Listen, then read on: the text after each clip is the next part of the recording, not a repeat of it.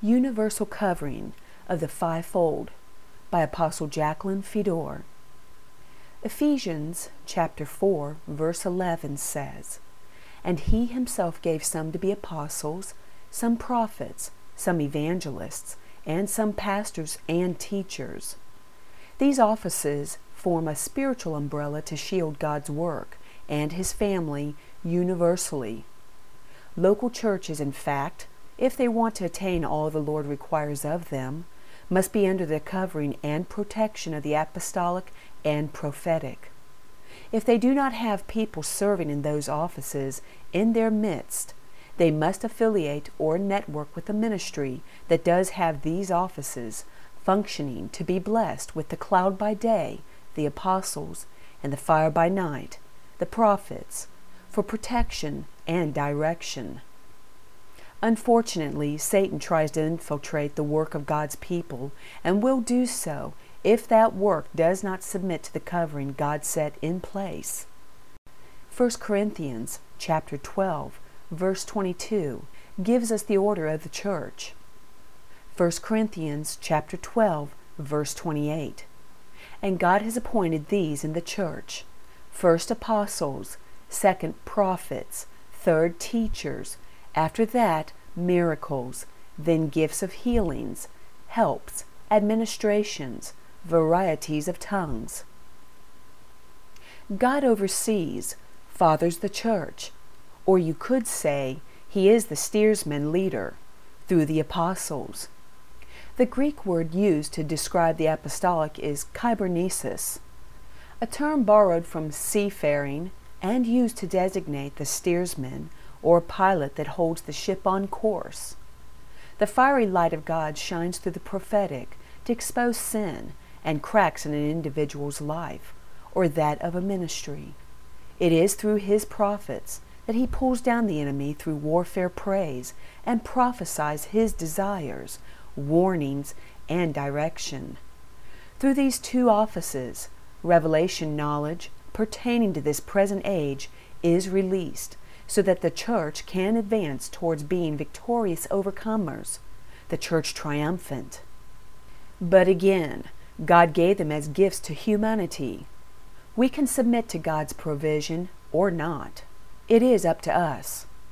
The hem of the robe. This God-appointed covering is the hem of the robe of God. It is made from one thread, with no seam of division. It is a part of the robe of authority, His. John chapter 19, verse 23. "Then the soldiers, when they had crucified Jesus, took His garments and made 4 parts, to each soldier a part, and also the tunic. Now the tunic was without seam, woven from the top in one piece." It is not that husbands are better than their wives, or that leadership is greater than the people, but God's authority over the powers and principalities, and in fact over all evil, operates in them. When you look at the authority and priestly offices in them, you see the physical image of the robe that covers the body of Christ. The robe, dipped in the blood of the Lamb, made perfect through His blood, is offered for our protection. Revelation chapter 19, verses 11 through 13. "Now I saw heaven opened, and behold, a white horse. And he who sat on him was called Faithful and True, and in righteousness he judges and makes war. His eyes were like a flame of fire, and on his head were many crowns. He had a name written that no one knew except himself. He was clothed with a robe dipped in blood, and his name is called the Word of God." This robe will cover us from the evil ones and safeguard us in the day of God's wrath. The robe clothes the naked church until the day of redemption and glorification, and she is given her spiritual clothes. Revelation chapter 19, verses 15 through 16. "Now out of His mouth goes a sharp sword, that with it He should strike the nations. And He Himself will rule them with a rod of iron. He Himself treads the winepress of the fierceness and wrath of Almighty God. And He has on His robe and on his thigh a name written, King of Kings and Lord of Lords. If God's people choose to submit to this covering and truly desire the robe to be wrapped around them, then those operating in this authority must be made aware of the situations that need covering to be able to pray the covering over them. Church leadership does pray and cover the people in general, but not specifically unless informed. The enemy can see this covering and does not touch it. So, any place you feel the need for the warmth and protection of the robe, if a wife, look to the husband as the family of God, look to those appointed among you as leaders. Now that we have our armor on and we are properly covered, let us learn to pray. Let me ask, what is prayer? Since prayer is one of the greatest ministries you will ever be called to perform, as it is working in partnership with God's Spirit, you should want to learn how to pray effectively. As we have learned, we cannot accomplish anything without God, but we can do all things through Him. To begin a prayer session, we must, number one, always ask God's forgiveness for anything we have done wrong. We don't want to put our armor on before we are cleaned up through the blood of the Lamb. We must secondly forgive all that have offended us, that our prayers be heard. Thirdly, thank Him for all He's done. Thank Him for all you are and what you have. Remember, we enter into His courts with thanksgiving and His gates with praise. Begin now to praise and worship Him. He actually dwells in the praises of His people. Praise till you sense His presence. There is no sense in praying without the Holy Spirit. Jesus said, He is the vine, we are but branches, and without Him we can do nothing.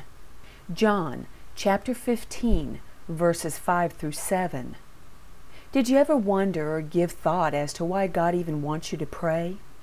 He knows all things. So why must you tell Him? Have you ever questioned, why is it that only those that ask will receive, and only those who seek that can find, and only those who knock that will enter in?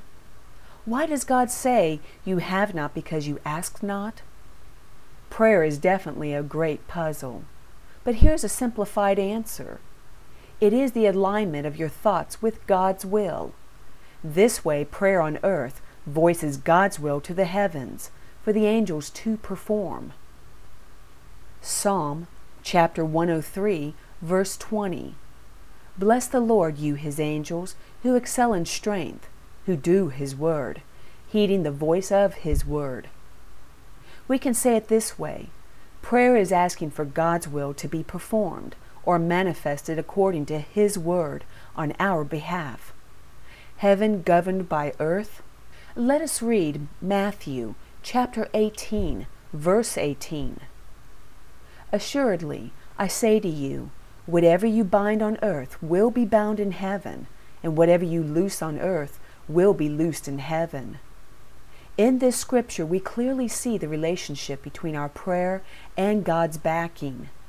God in heaven will bind and loose what His children on earth have bound and loosed. God certainly knows what needs to be bound. However, He chooses to allow His people to bind from earth first, then He will bind in heaven. He even backs the advice and counsel of His leadership. When they minister from truth, He performs it. Think of it. Heaven's actions have been governed by actions on earth. Isaiah chapter 44, verse 26 says, Who confirms the word of His servant and performs the counsel of His messengers, who says to Jerusalem, You shall be inhabited, to the cities of Judah, you shall be built, and I will raise up her waste places. God will never act on your behalf against His will, however, and He voices His will concerning the situation you're praying about through Scripture.